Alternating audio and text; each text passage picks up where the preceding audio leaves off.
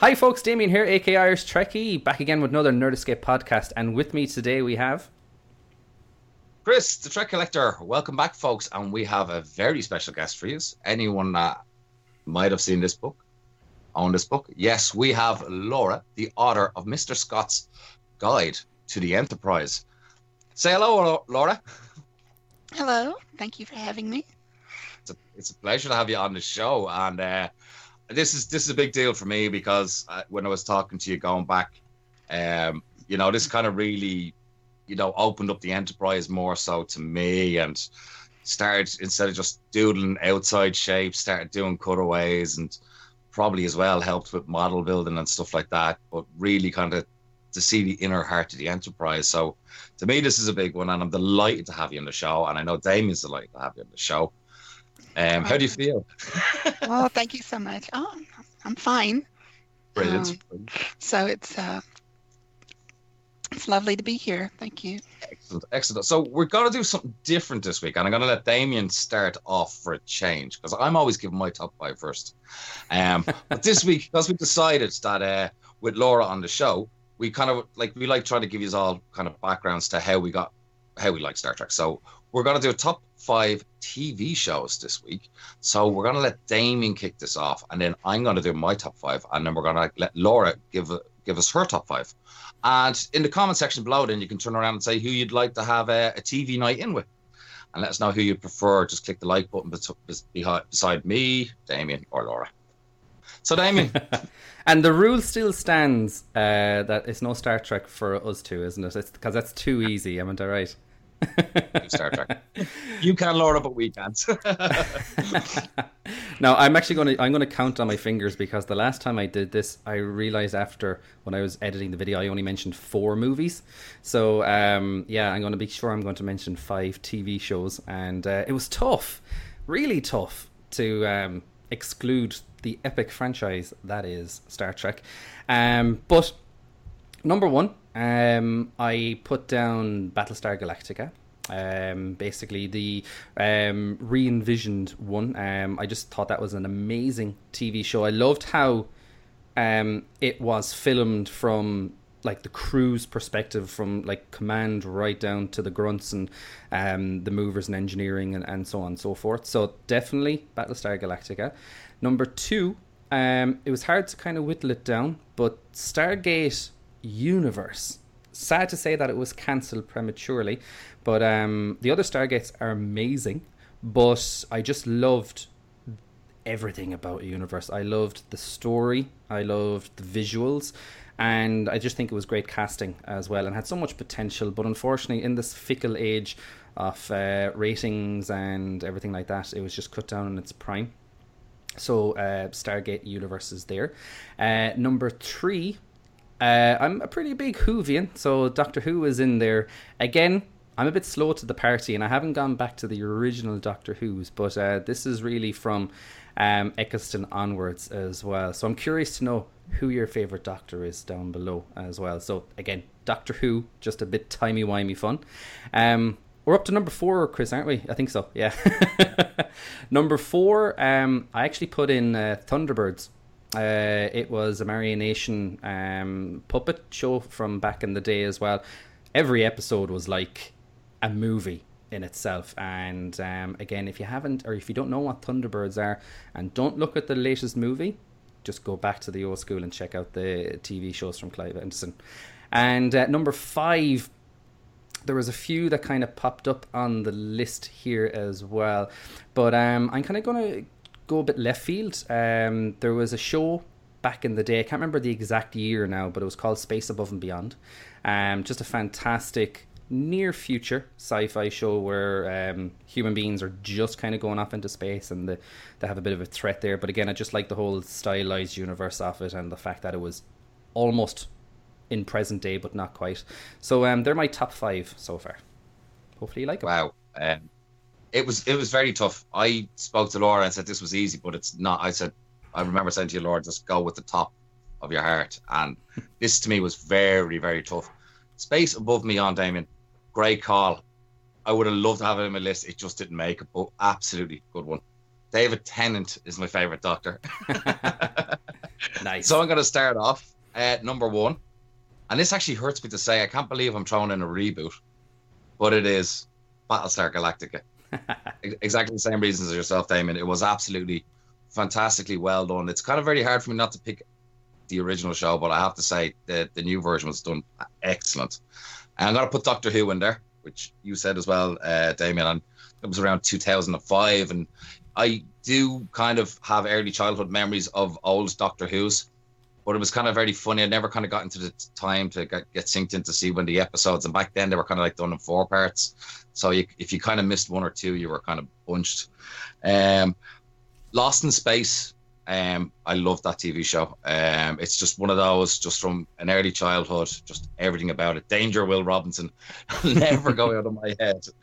I've also got a Stargate in there. And again, universe I was thinking of, but I'm going to go with Stargate Atlantis. Again, not as dark probably as Universe. I did like the way Universe went, and I thought, like, again, like any kind of show, I suppose we see it in Star Trek quite a lot, like up to Next Generation season 3 after that, like once you kind of get to know the characters and so forth like that, it's just a connection with the viewers. And it was the same with Deep Space Nine, I found, and Voyager. And it's such a shame because, like, when it finished on season 2, it was very good. But Stargate Atlantis, great crew, great storyline, and I really enjoyed it. And for my last one, smoke me a kipper. I'll be back for breakfast. It is Red Dwarf. I had to put it in there. Nice. Crazy UK sci-fi, absolutely hilarious. Probably at the stage when that was kind of airing, this was kind of like probably one of the TV shows that I can remember that was on like a Friday night at such a time, and I just cancelled everything and made sure that I was home to watch it. So there's my top 5. So Laura, over to you. I know you were telling me this was going to be hard. Right. This is really, really hard. And I don't know that I can put these in any specific order. Don't worry. That's fine. But in the top 5, of course, you would have the original Star Trek. I grew up with that. It seems like most people's favorite Star Trek series is the one they first knew, the one they grew up with when they were young. And not to give away my age, but I was around for the original when it first came out. So that would be one. A few of these probably you're not going to be expecting from me. The second one I think would be Monty Python's Flying Circus. Oh, I just yes. love that show and never miss it if I can help it. And in that one, it was so influential and had such an effect on comedy across the board. And I also grew up with it a little bit, so that was there too. Excuse me. Then the original Twilight Zone is a show that I just adore, and especially the 1-hour episodes. Those were brilliant. But I mean, there are very few episodes of that weren't just riveting, and so that one I like very, very much. Let's see, what else? I think I would need to go with Space 1999. Another one that I like very much, and for a lot of different reasons. I like the first year better than the second year. Just the feel of it, the mood of it, the music, everything. I thought was just brilliant, and the effects were brilliant, and the designs and everything. I just really, really, really enjoyed that one. Let's see, I think I've got one more. I think for my last one, I would have to go with The Simpsons, because, again, that's another show that I've never seen an episode I didn't like, and never fails to make me laugh. So it's the show that never ends. Yeah, many seasons of The Simpsons is right. there now, Laura? It keeps going, keeps going and going. That's right. So I think those would be my top 5. Brilliant. You actually share a program that John Eves mentioned as well, Space 99, and the amount of times they crashed the ships and that. It's one that I still I don't know how I watched it, but any time it was on, I was just fascinated. And I think going back to your question about the Star Trek and who was original, I know Damien will always say Next Generation, and strangely enough, I was just lucky enough before Next Generation came on. I was introduced to Star Trek through the original series. So the original series would be kind of like, I would put that before the Next Generation, and then Deep Space Nine would be my favorite. So, Okay. you know, that's kind of it's. I think it is very true with most people. Damien, what do you think? Yeah, no, like that was a great kind of perception there, Laura. That you have this fondness for the show that you personally were introduced to, because like your top fives, there's never a wrong answer because they're yours, and it's so hard. Like when Chris mentioned top five, I was like, I'm going to kill you, because that should be like more like top 100, because it's so hard to kind of whittle them down. But you know, it's interesting for me as well that I was introduced really for my particular age. TNG was what I kind of grew up with, but I've recently got back into the original series in a pretty big way, because the availability of it and the fact that it's been remastered as well has given it a bit more accessibility. And I'm just surprised, even though it is dated, yes, per se, and you know, the language and the effects and stuff, but it's the roots of it all, and you know, you have to kind of give it kudos on that. And there's some fantastic episodes and just characters in that show, and I really would urge everybody who's watching this, or anyone who's Star Trek orientated, to do go back, give the original series another go, and just sit back and, you know, enjoy yourselves. But fantastic, I love it. Good choice. Yeah, I am very fond of the remastered episodes. I mean, I love the original too, because that is what I grew up with. But they did such a wonderful job in the remastering, and everything looks so good. And we get to see ships we didn't get to see before, that were only mentioned, and it's you know, I think that they just did a spectacular job with it. And honorable mention, you mentioned Red Dwarf. I love Red Dwarf, so that, you know, didn't make my top 5, but I do love that show. And I understand they're making some new ones now, and so I'm really happy about that. Yes. And so's my son. He loves the show too. But anyway. Yeah, what was it? Yeah, speaking of, I just showed up Hardy Mudd's ship, and that was a well called. It never made it onto TOS. It was kind of. Mike designed this one. I think that's the only ship he's actually designed, is it? Oh, it might be. No, he designed the ship that Charlie X came on as well. The name escapes me. That's right, yeah. No, actually, yes. That was the Antares. The Antares was actually based on a ship that was seen in the animated episodes. That's the cargo right, ship. The cargo ship. There. So we did get to see that design before. Yes. Now. Well spotted. There we go. Now. But yeah, so like Hardy Mudd's ship, which was a nice feature of the remastered, and I know some fans aren't too keen on the remastered, but the Doomsday Machine, right? I love that. I remember when they first they were kind of sneaking these episodes out piece by piece when they were remastered. I think, did they get televised first before they went on the CD? I think they could have been televised first. I think so. Yeah.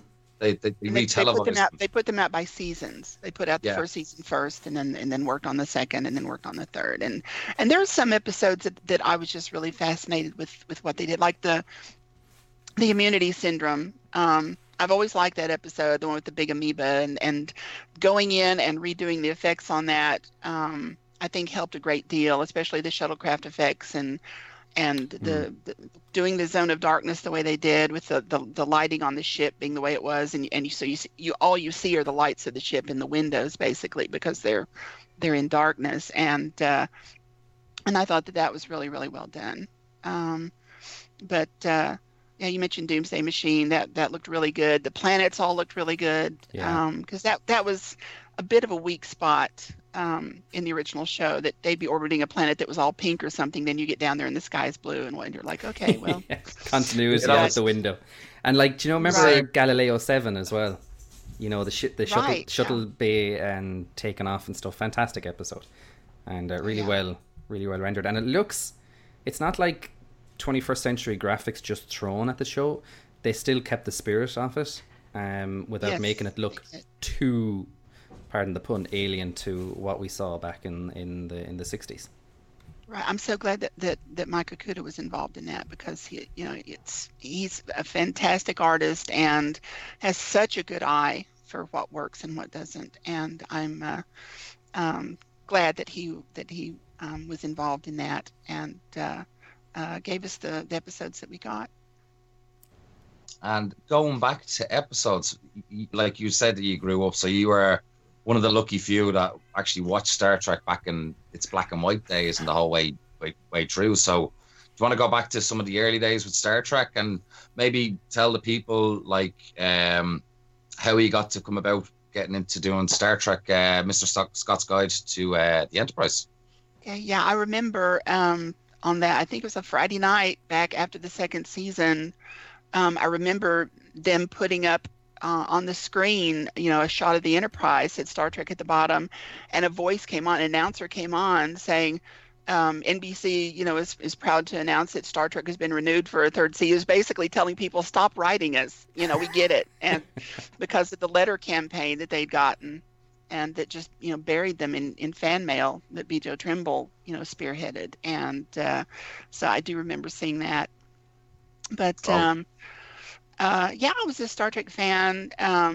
Honestly, before I liked Lost in Space, before I liked Star Trek, because I was younger and I was more into that. And they had monsters and things and whatever. But as I got into the early 70s, started watching Star Trek more and more as it was in reruns, and got very, very into it. And joined a local Star Trek club and all of that, and had quite a bit following in our high school, actually. And so I remember the days of, are they going to make a movie? Or are they not going to make a movie? Is it going to be a new series? Is it not going to be a new series? For a while there, everybody started to doubt that there would ever be any more Star Trek, because it seemed that no matter what idea someone came up with, no matter what you read in the paper, no matter whatever, that nothing ever actually happened. And then Star Wars hit, and everything changed, and Paramount finally got serious about it, and that led to the motion picture in '79, which is still my favorite of the movies. The director's edition DVD is my favorite of the movies, and absolutely love it. Love the music. Love the just everything about it. And I know most people don't pick it as their favorite, but it is mine. And we rated it fairly high, Damon, didn't we? We did, yeah. It's one of the more unique Star Trek movies, and it just has so many qualities there that I think people, may not pick up the first or second time viewing it, but if they kind of swing back around, and I do agree with you, like the director's cut, it's just fantastic, and some of the scenes are just almost operatic in it. The whole unveil of the Enterprise and stuff like that as well. Just an amazing story as well. So good choice. I like it. And it was really the only one of the first 6 movies that, boldly went. They went into a completely unknown situation, and were exploring and trying to figure out what this thing was and where it came from and all of that. And it's really the only time in the movies that they did that. So true. When you look at it like that, and like one of the cool things that you were talking about there, when you were growing up with Star Trek and stuff, how I find it amazing how history repeats itself, because again, the community for so many years recently are like, is there going to be new movies? Is there going to be a new TV show? And no matter how many like petition campaigns went on, like it's only now that we have the whole reboot movies out and the new Star Trek Discovery as well. So it's amazing, even though there's many years separating, that like the fan base hasn't really changed, and it's still as passionate and fanatical as ever, which is always a good thing. Mm-hmm. So were you at the premiere for the motion picture, or did you see it the first day? No, I just went to the theater the first day it opened, and was just totally blown away by the Klingon shots at the beginning. That was just amazing. And again, it's too bad that we didn't have the finished effects and everything that we've got in the director's edition. because the movie never was finished early on. Paramount had declared a release date before the movie, was anywhere near finished. And so everybody was, their backs were up against the wall, and they were delivering, wet film prints to theaters just, because they had this hard date that they had to meet. So there were effects that were left out. There were things undone. There were some awkward edits and whatever, because it was a rushed through, first draft basically. And I loved it then too. But I'm so glad that Robert Wise got to go in and finish it and make it the movie that he wanted it to be, and to add all the little touches and things that he had wanted there, from the beginning. So. And I did not really get involved in Star Trek per se until 1982. I was hired. You may have heard about this. There was a convention in Houston in 1982 called the Ultimate Fantasy that wound up being how not to do a convention. And it wound up being called the Con of Wrath. And it was just an awful, awful experience for everyone involved. But you might want to research that, because it was just amazingly poorly done. The people putting it on had tried to ask exorbitant amounts for tickets, thinking like, oh, well, Star Trek fans will pay anything. Well, no, they won't. And they were trying to charge, I don't know, $75 or $100, per seat. And this is 1982. Wow. Oh. And it was just, ridiculous prices back then. And they would have had to have sold, I don't know how many tens of thousands of tickets to break even. And I don't know that they even sold 1,000. I mean, it just, so it was just awful. None of the actors who appear, all the regulars except Leonard Nimoy, were there. And Mark Leonard was there, but none of them wound up being paid, except for William Shatner, who had gotten paid up front.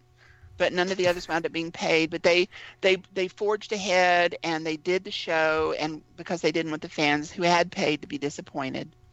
And it was an interesting experience. But I had been hired to do a door prize model, a 4-foot model of the Enterprise, the refit Enterprise, in a display case. And so I built that, and it was delivered, and then the check bounced. And the week after the show, I wound up, a friend of mine and I wound up going back down and repossessing the model. And ultimately I sold it to a collector in California. But that was quite an experience. That was my first actual involvement in Star Trek outside of just going to conventions, and that was kind of where I crossed over from just being a fan to being actively involved. And then in 1985, I proposed to pocketbooks because there were so many differences between the refit Enterprise and the one that we had seen in the original show. I mean, just very, very, I used to say that the only parts of the old ship that were left over in the refit were, a nut and bolt in a shadow box on the wall of Scotty's quarters, is what I used to tell people, just, kidding around, because there are so few similarities. And I proposed to Pocketbooks to do a new set of deck plans for the new Enterprise, the way that Franz Joseph had done. And they looked at it and thought about it, and they said, well, how about if we do a book instead of just deck plans? And I said, okay. So I drew up a proposal, and originally it was going to be 160 pages, and went through and basically outlined what would be on each page, what the content would be like. It would originally was going to have fold-out deck plans, and a lot of material that wound up not being in the book, because a few months into it, once I had signed the contract, about a month into it, the publisher started getting cold feet, because none of the books that had come out to support the motion picture had done well.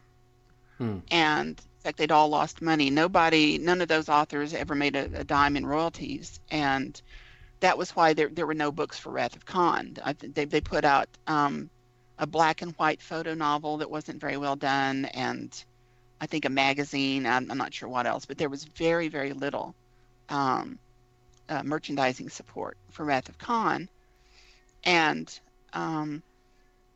so the publisher was very nervous about my book. And they were pretty sure that they were going to lose money, but they wanted to use it to test the waters. So about a month in, they said, okay, we'd like to cut the page count back from 160 to 128. So you need to go through and figure out what you can lose. And so the deck plans were the first thing to go. They said, no, that would really drive the printing cost up. So we need to get rid of those. I'm like, okay. And I went through and figured out what else could be dropped. Wound up losing the most of anything that had to do with the motion picture, the uniform diagrams, just, a lot of things that I really wanted to be in there. And so the book became focused on Wrath of Khan, since that had been the more popular movie. So you see those uniforms, you see that phaser, you see whatever.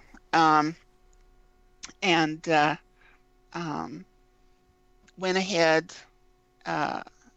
on the book, had a very short deadline, because by the time they got my contract to me, it was late spring of 1986, May, June, something like that. And they wanted the book in bookstores for Star Trek 4, which was supposed to be released in December. And so, which meant that I had to deliver the book to them, I think and this was really, really rushing it, but I had to deliver the book to them in September. And I was doing it camera ready, which meant basically all they had to do was just, shoot printing plates and drop in the photos and go. I was doing everything on the book. I was doing the typesetting, I was writing it, I was doing everything for it. And so I don't know what I was thinking, but I agreed to this ridiculously short deadline and went forward on it, and started to get frustrated because the red tape involved in working with Paramount was just atrocious. I mean, I would say, okay, I really, really need a picture of this particular shuttlecraft. And so, and I would ask the publisher would ask Paramount, and 4 weeks later, I'd get an image in the mail, an 8x10 glossy or something, which was the wrong shuttlecraft, and it was just, it was ridiculous. I wasn't getting any of the reference material I needed. And so I finally just called the publisher up and I said, look, the only way I'm going to be able to meet this deadline is if I go out there and go through the art department stuff, I go through their drawings, I go through the photography myself, I go, whatever, go to the sound stages, take measurements off of the sound stages, all of the, that's it. That's the only way I'm going to meet this. So they talked to Paramount's licensing and got the okay, and said it's okay. They'll let you come out.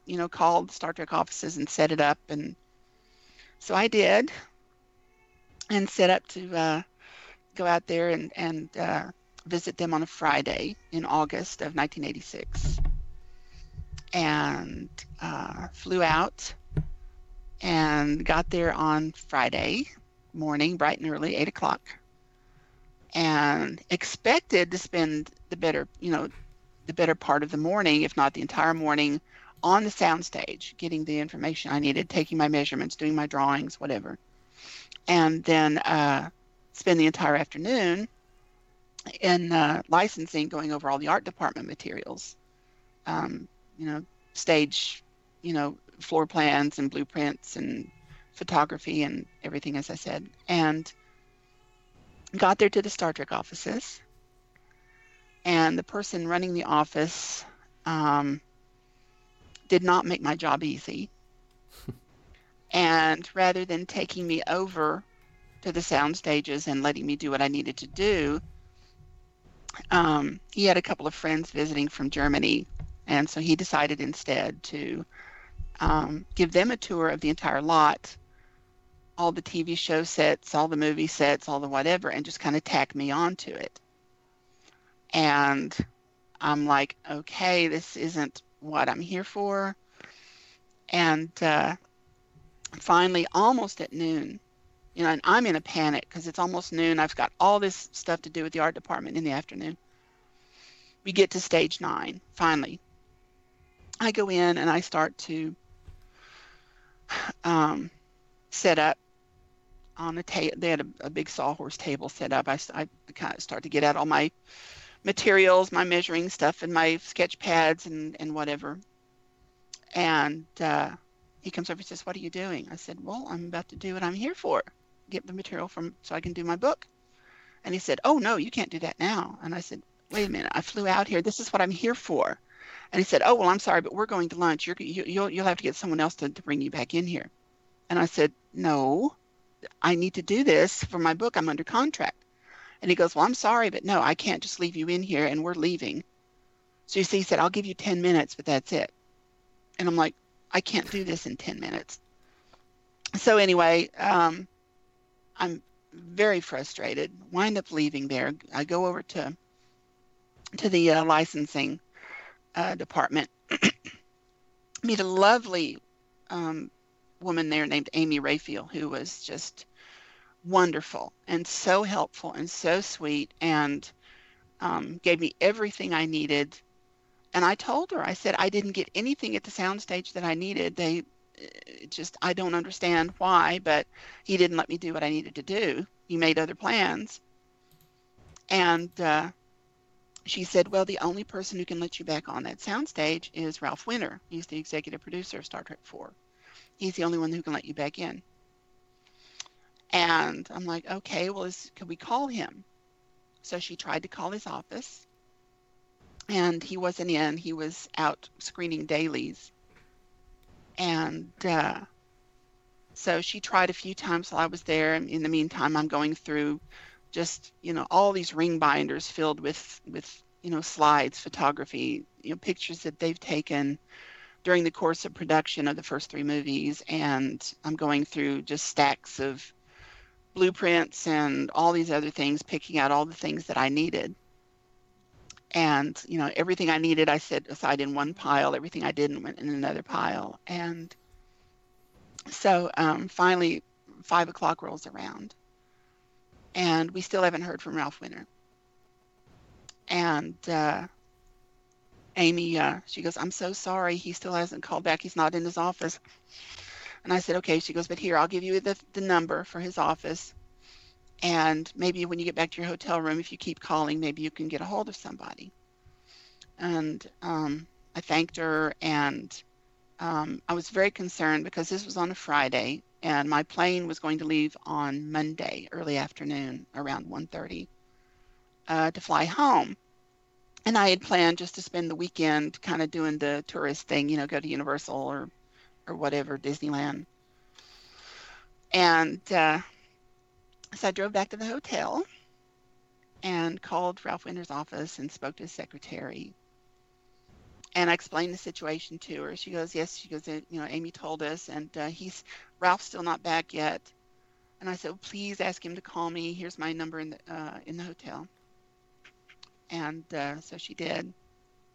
Took down the number, and then about a half an hour later, I get a phone call, and it's Ralph Winter. And so I explained the entire situation to him, and just tell him, "Say, I'm really concerned because without this, I can't meet my deadline, and I'll have violated my contract." And he was frustrated with what had happened, because it should never have happened. I should never have had to bother him.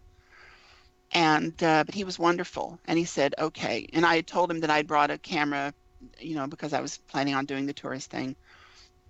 He said, "Okay, you have a camera there, right?" And I said, "Yes." And he goes, "And you have all your sketch stuff, right?" And I said, "Yes." He said, "Can you be at the soundstage at 8 o'clock on Monday morning?" And I said, "Sure." And he said, "Okay, you come over, you bring your stuff, you bring your camera, you bring your sketch pad, you bring everything you need, And what we will do is we will take you to stage 9 and we will open the door and we will lock you in. And then you just pick up the phone and call us and tell us when you're finished. And I'm like, great, perfect. So I go over Monday morning and having spent a weekend thinking that my troubles were over, I go over Monday morning and park on the studio lot, walk over to the sound stage, and there's a security guard standing there at the door to the sound stage waiting to let me in. And he looks down, he sees my camera bag and my tripod. He goes, "Is that a camera?" And I said, "Yes." He said, "Nobody takes a camera on stage 9. And I said, well, Ralph Winter told me that I could. I have a deadline, and the only way I can do it now, since I can't be here very long this morning, the only way I can get what I need is to just, basically take a lot of pictures and then study them after I get home." And he said, "Well, no," he says, "nobody has ever taken a camera on stage 9. It's a rule." And I said, "Well, Ralph Winter said I could." And he goes, "No, Ralph Winter wouldn't have said that." And I said, "Well, he did." So the security guard goes, "Okay, come with me." So he leads me all the way across the studio lot. We go to the security office. And we walk in, there's this lady behind the desk, and she says, "What's the problem?" And the guard tells her, says, "This person says that Ralph Winter said that they could take a camera on stage 9. And she goes, "Nobody takes a camera on stage 9. And the guard says, "Well, that's what I said." So I at this point, I'm just so frustrated. And I said, "Listen, could you just call Ralph Winter and have him tell you that it's okay, because he told me it was okay." And she looks at me like I'm trying to pull something. And she goes, "Okay." So she calls Ralph Winter's house. And keep in mind, by now it's like 8:30 in the morning or something. So it's still pretty early. He hasn't come in yet. He's still at home. So she calls, and Ralph Winter's wife answers. And the lady at the desk, she goes, "I'm so sorry. This is so-and-so over at security. Could I please talk to Ralph? We have a problem over here."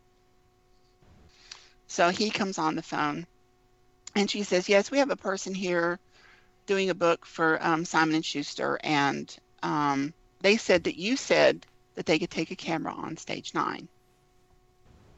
And I'm standing there, and she's listening on the phone. And then she goes, "Well, that's what I said. I said that no one ever takes a camera on stage 9. And I'm thinking, oh, great, he changed his mind. And she goes, on the phone, whatever. And she goes, "Right." She goes, "Well, that's what I said. Okay."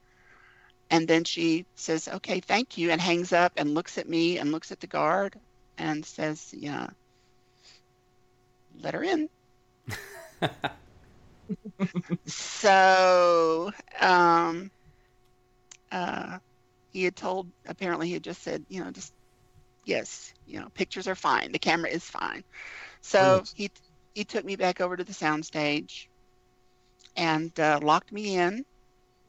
And so for about 3 hours that morning, I had the Enterprise all to myself. Nobody else was in there. Nobody else was on the soundstage. And I set up my stuff and proceeded to go around and take pictures of everything that I could get pictures of, and little detail shots of the little corner of this and the corner of that, and what this looks like and what it looks like behind this that you don't ever see, and all these different things, angles that you don't really get to see in the movies. And had a tripod and a very long cable release, so I got a picture of myself standing in the transporter.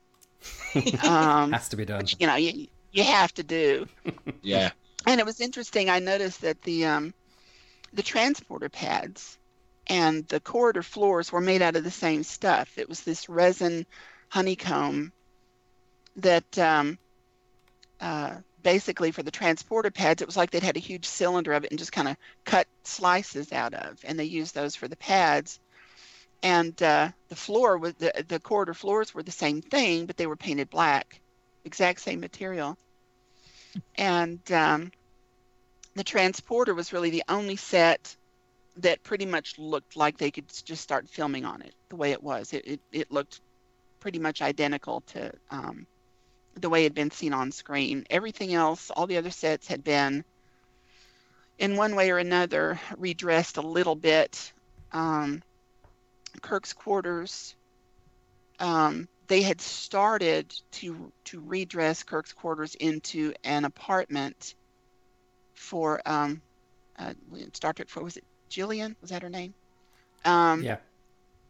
That apparently there was going to be a scene at the end of the movie once they had gotten back to the future with her. We were going to see an apartment that they had given her, but I guess they decided not to pursue that because they were only about halfway through redoing Kirk's quarters to be an apartment for her, and never finished it. So it was half painted one color, half painted another color, some little wall decor stuck in here and there. The bridge was interesting. First of all the chairs were missing because the week before I'd gone out there, someone had broken in and had slashed all the seats, slashed the upholstery on all the bridge chairs. Star Wars fan. So they had sent those out to be reupholstered, and so there were no chairs. The back half of the bridge was the way that you see it at the end of Star Trek 4 for about 15 seconds with the the white and the white walls and the silver wall braces and the black flooring and the first acoudigrams that we saw in Star Trek, and the flat panels with the touch panels.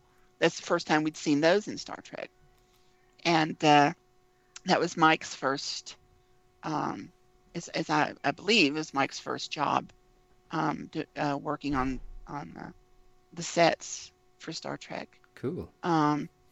But that was only the back half of the bridge. The front half, if you were like at the captain's chair looking forward, the front half of the bridge was still exactly as it had been after Wrath of Khan into Star Trek 3, with burn marks on, spray painted on the walls, and the actual buttons on the panels and all that stuff. They didn't bother to redress the front because it wasn't going to be seen. So the bridge was kind of, schizophrenic. It was, front one kind and the back another kind, and half so it was, NC-1701 and the other half dash A. Right. Brilliant. So, I'd love that. The bridge you saw kind of depended on which way you were facing, and so that was fascinating. And sick bay had been redressed into the bar that we saw in Star Trek 3. The beds had been pulled out and replaced with booths and tables, and the beds actually been just thrown into engineering, so they were kind of piled up in the corner next to the warp shaft, and that was interesting. I would have loved to have seen all the sets pristine, but they weren't. One thing that was a lot of fun seeing was in McCoy's office, or back behind McCoy's office, in Star Trek: The Motion Picture. You can see it. I think they actually, in Wrath of Khan, I think they actually took the room and made it part of the transporter room.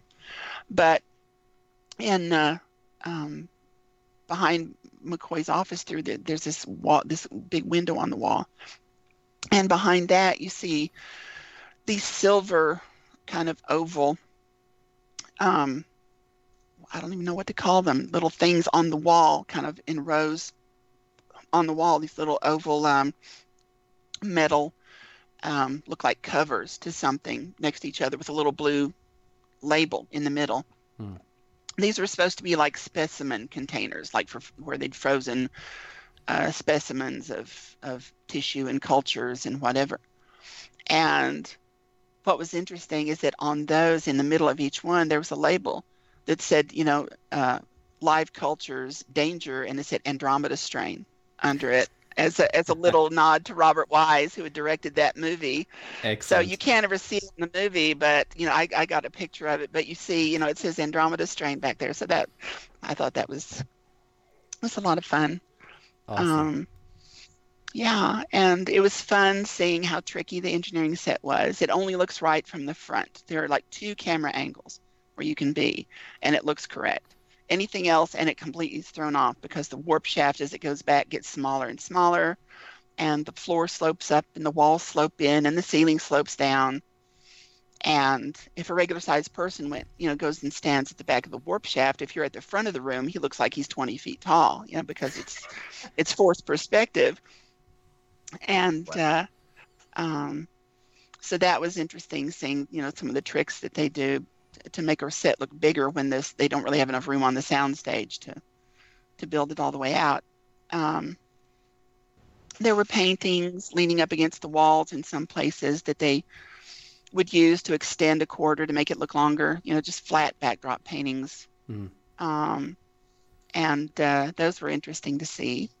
I went upstairs in engineering and looked down at the shaft, that shot that Kirk takes in the first movie where he looks down and you see down there. And so if you stand in just the right spot, there's a painting on the floor under the shaft, because of course the shaft doesn't go down any farther than the main engineering level, but there's a painting stretched across the base of it that makes it look like it keeps going down. So what you see in the movie is not an effect added in. That's a matte painting, or not a matte painting. It's a backdrop painting that was on the floor and lit to look like it keeps going down.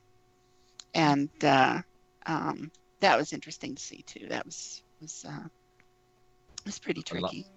Lots of fun. I'd say a lot of us now are thinking, geez, we would have a ball playing on the Enterprise. It was. And there was a lot of other stuff that they had just stuck in there, I guess, because they didn't have anywhere else to put it. They had the life-size travel pod was in there. The travel pod interior was there.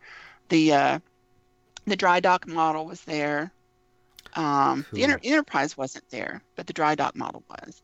Did you get a photograph of the dry dock model? Oh, yeah, I got a picture of it. Yeah, because that would have not got destroyed, unfortunately. I can't remember what Star Trek they were going to use it for. I think it could have been Generations. But when they went to open up the case, they were there like, oh no, it's gone. And then they realized down below all the little pieces were in the box and it had actually fallen apart. So I think we're going to use Generations Enterprise B.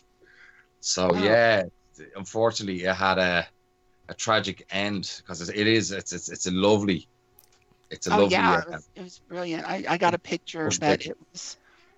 So. It's too bad, but they had the pieces of Kirk's apartment, the one where McCoy gave him the glasses. That was up against one wall, and they had the model of Jupiter that the Enterprise flies past in the first movie, which was, I don't know, maybe 20 inches across. And when you knocked on it, it felt like a billiard ball. I don't know what it was made out of, but it was just this probably fiberglass or something. But it was just this globe that had been airbrushed to look like Jupiter, and got a picture of that too.